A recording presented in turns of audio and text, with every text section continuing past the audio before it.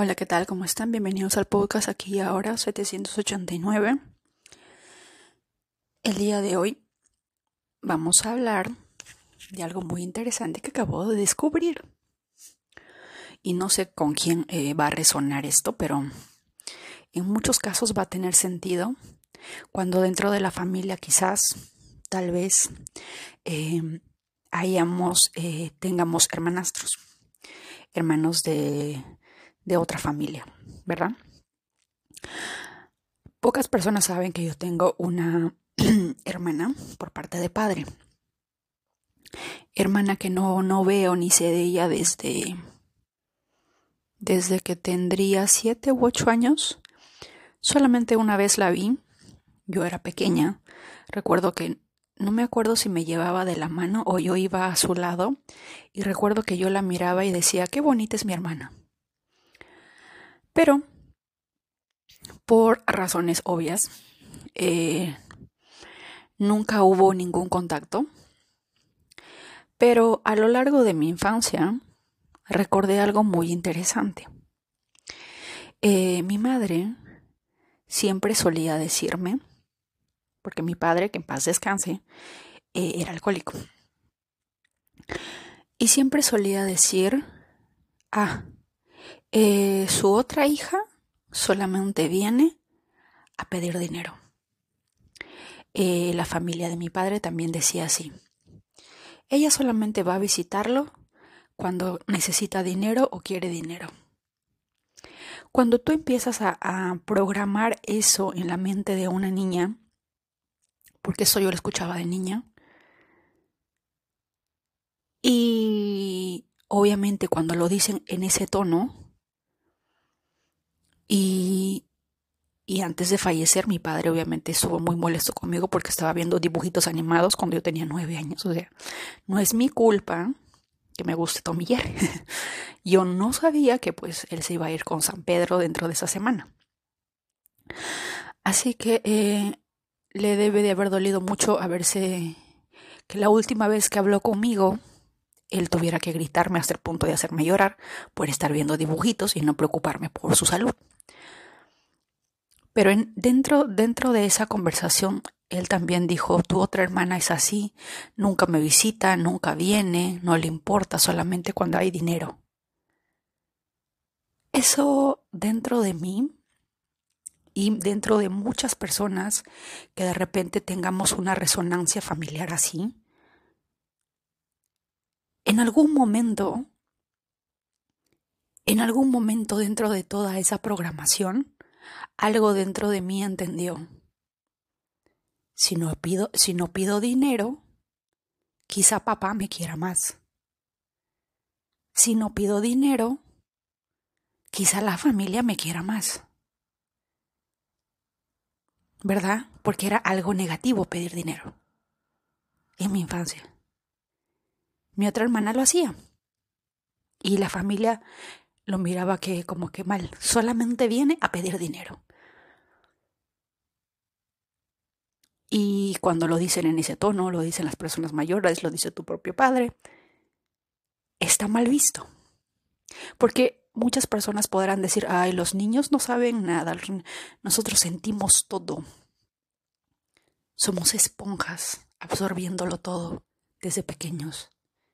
Quizás no entendemos, pero de que la energía vibra y entendemos esa frecuencia, por supuesto que sí la entendemos.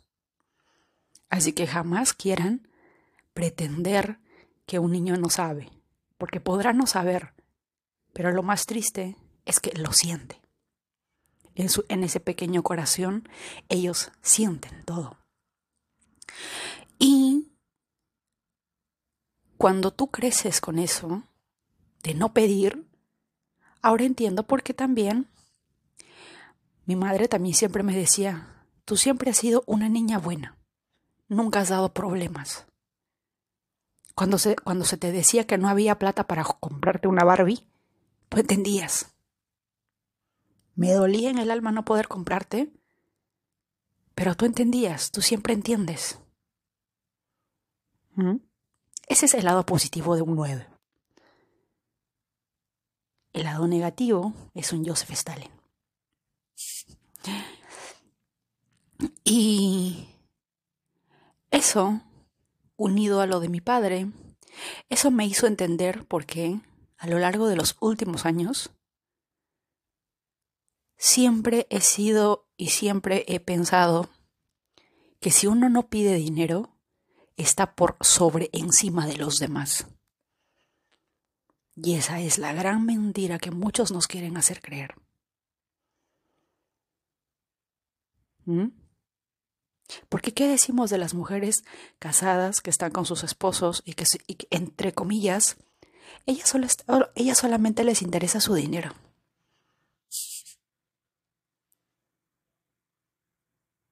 ¿Y sabes qué es lo más triste? Que las personas que normalmente dicen eso son personas que no tienen dinero, que rechazan la energía del dinero. ¿Tú crees, pensando, sintiendo, que la energía del dinero se va a sentir feliz yendo a tu casa cuando tú hablas de esa manera? Mi madre siempre ha tenido que sufrir de alguna manera y trabajar súper duro por dinero. Y ella siempre ha hablado mal. Ella solamente estaba por su dinero. Ella solamente el otro. Esa familia solamente el dinero. Porque probablemente no lo tenía. Y porque probablemente haya programaciones dentro de mis ancestros que tienen que ver con aquello. Como les dije en cierta ocasión, mi abuelo por parte de madre, sí, se suicidó llevándose consigo, se aventó al río con todo el dinero que había vendido de las reses, de las vacas y todo, y dejando a mi abuela y a mi mamá en la ruina. Mi abuela casi se va a la cárcel porque era la principal sospechosa. ¿Ustedes imaginan todo ese trauma de esos ancestros? O sea, esa situación tuvo que haber estado fuerte. El dinero es malo, poseer el dinero es malo, te va a llevar a la locura y vas a dejar a tu familia sin dinero. ¿Mm? El dinero es energía, al igual que el amor, al igual que la paz, al igual que el perdón, al igual que el odio, que el rencor. Todo es energía, todo es frecuencia, todo tiene un número. ¿Mm? Muchas de nosotras a veces no entendemos por qué que decimos que queremos el dinero, decimos que queremos ser abundante, pero nuestra boca está hablando lo contrario y está manifestando en nuestra contra. En el libro Piense y hágase rico de T. Harv Eker, que está en mi canal de YouTube en recomendaciones del libro, ahí está para que lo escuchen como audiolibro, él decía que si tú odias a los ricos, jamás vas a ser rico. Jamás vas a ser abundante, jamás vas a ser la energía que representa. Porque más allá de ser rico, más allá de ser millonario, es la abundancia, la libertad financiera, de tenerlo todo, de poseerlo todo, de no preocuparte por el pan de mañana. Eso representa. Pero cuando los odiamos, no podemos manifestar algo que odiamos. No podemos manifestar algo que de repente dentro de nosotros hemos suprimido y hemos despreciado porque pensábamos que de esa manera íbamos a lograr amor. Porque si yo de niña pensaba, si no pido dinero a mi papá me va a querer más. Mi papá me va a querer más que mi hermana. Si yo no pido. Si yo entiendo, si yo comprendo, si yo soporto, si yo aguanto. Está de más decirles que en mis relaciones jamás pedí nada. Jamás. Era la que daba. Y ustedes ya saben cómo termina esa historia. Con personas narcisistas. Recuerdo que el primer regalo que yo he recibido de una pareja, y que por eso de repente amo India, fue una relación a distancia que yo tuve con una persona hace muchos años, cuando tendría 20 y tantos. Y recuerdo que esta persona me preguntó, ¿qué quieres de cumpleaños? Y yo le dije, no te preocupes, tú estás lejos, estás en India, el envío cuesta caro. Y me dijo, no te estoy preguntando cuánto cuesta el envío, te estoy preguntando qué quieres de cumpleaños. Y yo le dije, quiero un sari rosado. Un sari es esa vestimenta hindú. Eso. Y le dije, quiero un sari rosado. Y aretes, nada más. Me mandó un sari rosado. Me mandó aretes. Me mandó un gancho para el cabello porque no le gustan las chicas con cabello suelto. Pero ese habrá sido el primer regalo que yo recibí de una pareja por el día de mi cumpleaños. El primer regalo. Y fue de India, del otro lado del mundo. Pero aún así, en aquel entonces no pude darme cuenta, pero sí pude entender de que si en el país en el que yo vivía la situación era así, la situación era diferente en otro país. Y poco a poco mi horizonte sagitariano se fue ampliando y dije, quizás deba salir. Y desde aquel entonces siempre fue mi meta salir. Pero no me di cuenta que la razón por que yo vibraba de esa manera es por el pequeño incidente que el día de hoy, mientras estaba comiendo y estaba recordando, no sé por qué, sobre mi hermana, recordé eso. La mente es así. Tiene varios baúles ocultos dentro de los cuales hay pequeñas memorias, pequeñas programaciones que cuando nos damos cuenta y tú conectas los puntos, recién encuentras ese momento cúspide, ese momento eureka de decir y entender, ya veo por dónde viene la cosa. Ya entendí, esta es la raíz. Estas pequeñas palabras, estas pequeñas emociones, estos pequeños momentos en mi infancia, en mi niñez, me hicieron creer esto. Porque lo que sea que haya pasado con nuestro padre, de alguna manera lo vamos a repetir con la pareja. Y siempre ha sido así, en mi caso. Nunca he pedido nada, porque decía, el que pide nada lo merece todo, dice, ¿no? Esa es la frase más narcisista que alguien haya podido escribir. Porque todo en la naturaleza y en el universo es el yin y el yang. Es como que si el universo le dijera a la planta, dame frutos, pero sin que te dé agua ni sol. ¿Puede la planta? No, ¿verdad? Es así. El universo todo vibra como la energía del infinito, como el 8. Sube, baja. Tal como es arriba, es abajo.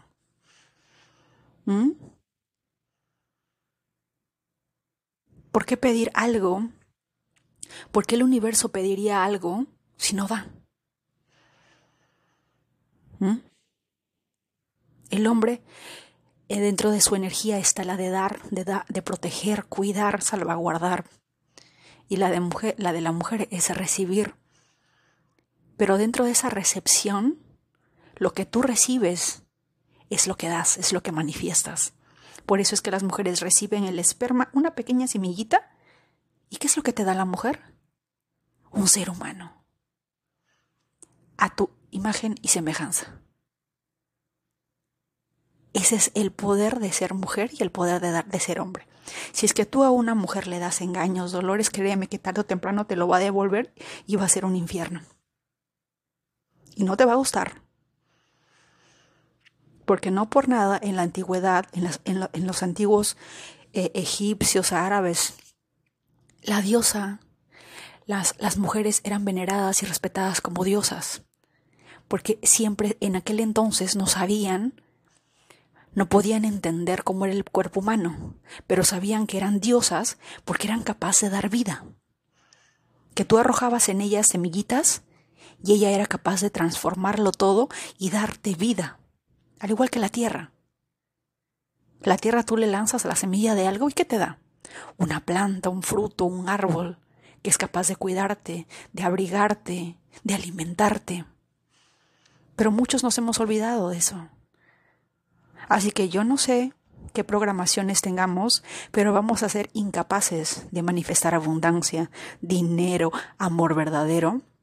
Si es que en algún momento de tu infancia tienes esta programación guardada en alguno de tus baúles y que no te has dado cuenta que todavía sigues, que detrás de cada una de tus relaciones está este pequeño baúl de recuerdos que está gobernando todas tus emociones, todas tus respuestas. Está gobernando la frecuencia en la que vas a vibrar y la resonancia con la cual vas a atraer tus futuras parejas.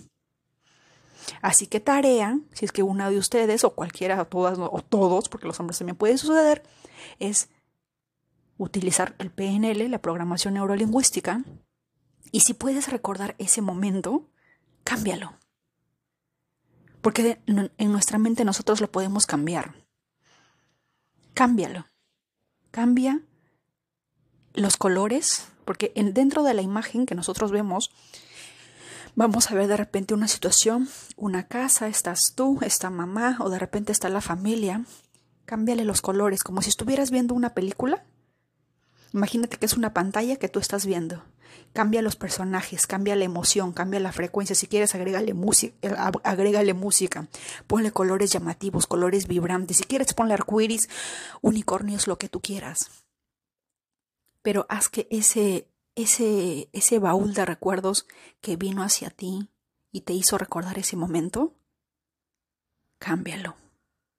Y cuando lo vayas a volver a guardar, que sea con algo positivo, con algo fresco, con algo innovador, con algo de lo que va a ser tú a partir del día de hoy o a partir del momento en el que tú descubras y te des cuenta de que hubo una pequeña o partes fragmentadas de programaciones que hicieron posible que estés en este momento y estés repitiendo una y otra vez ciertos patrones que te están alejando de la realidad que deseas, de la abundancia que mereces. ¿Verdad? Porque si el universo es un océano y nosotros somos una gota de agua en ese océano, por supuesto que somos abundantes. Por supuesto que merecemos todo. Por supuesto que lo podemos todo. Piénsalo así. El universo es el océano. Yo soy esa gota dentro de ese océano. Lo que sea que manifieste ese universo, yo también puedo. Eso quería compartirles. Me voy a trabajar. Que tengan un excelente día. Les mando un abrazo. Y a las que hayan resonado conmigo me escribirán por Instagram o por la página web. Que la magia, la salud y la alegría siempre los acompañen.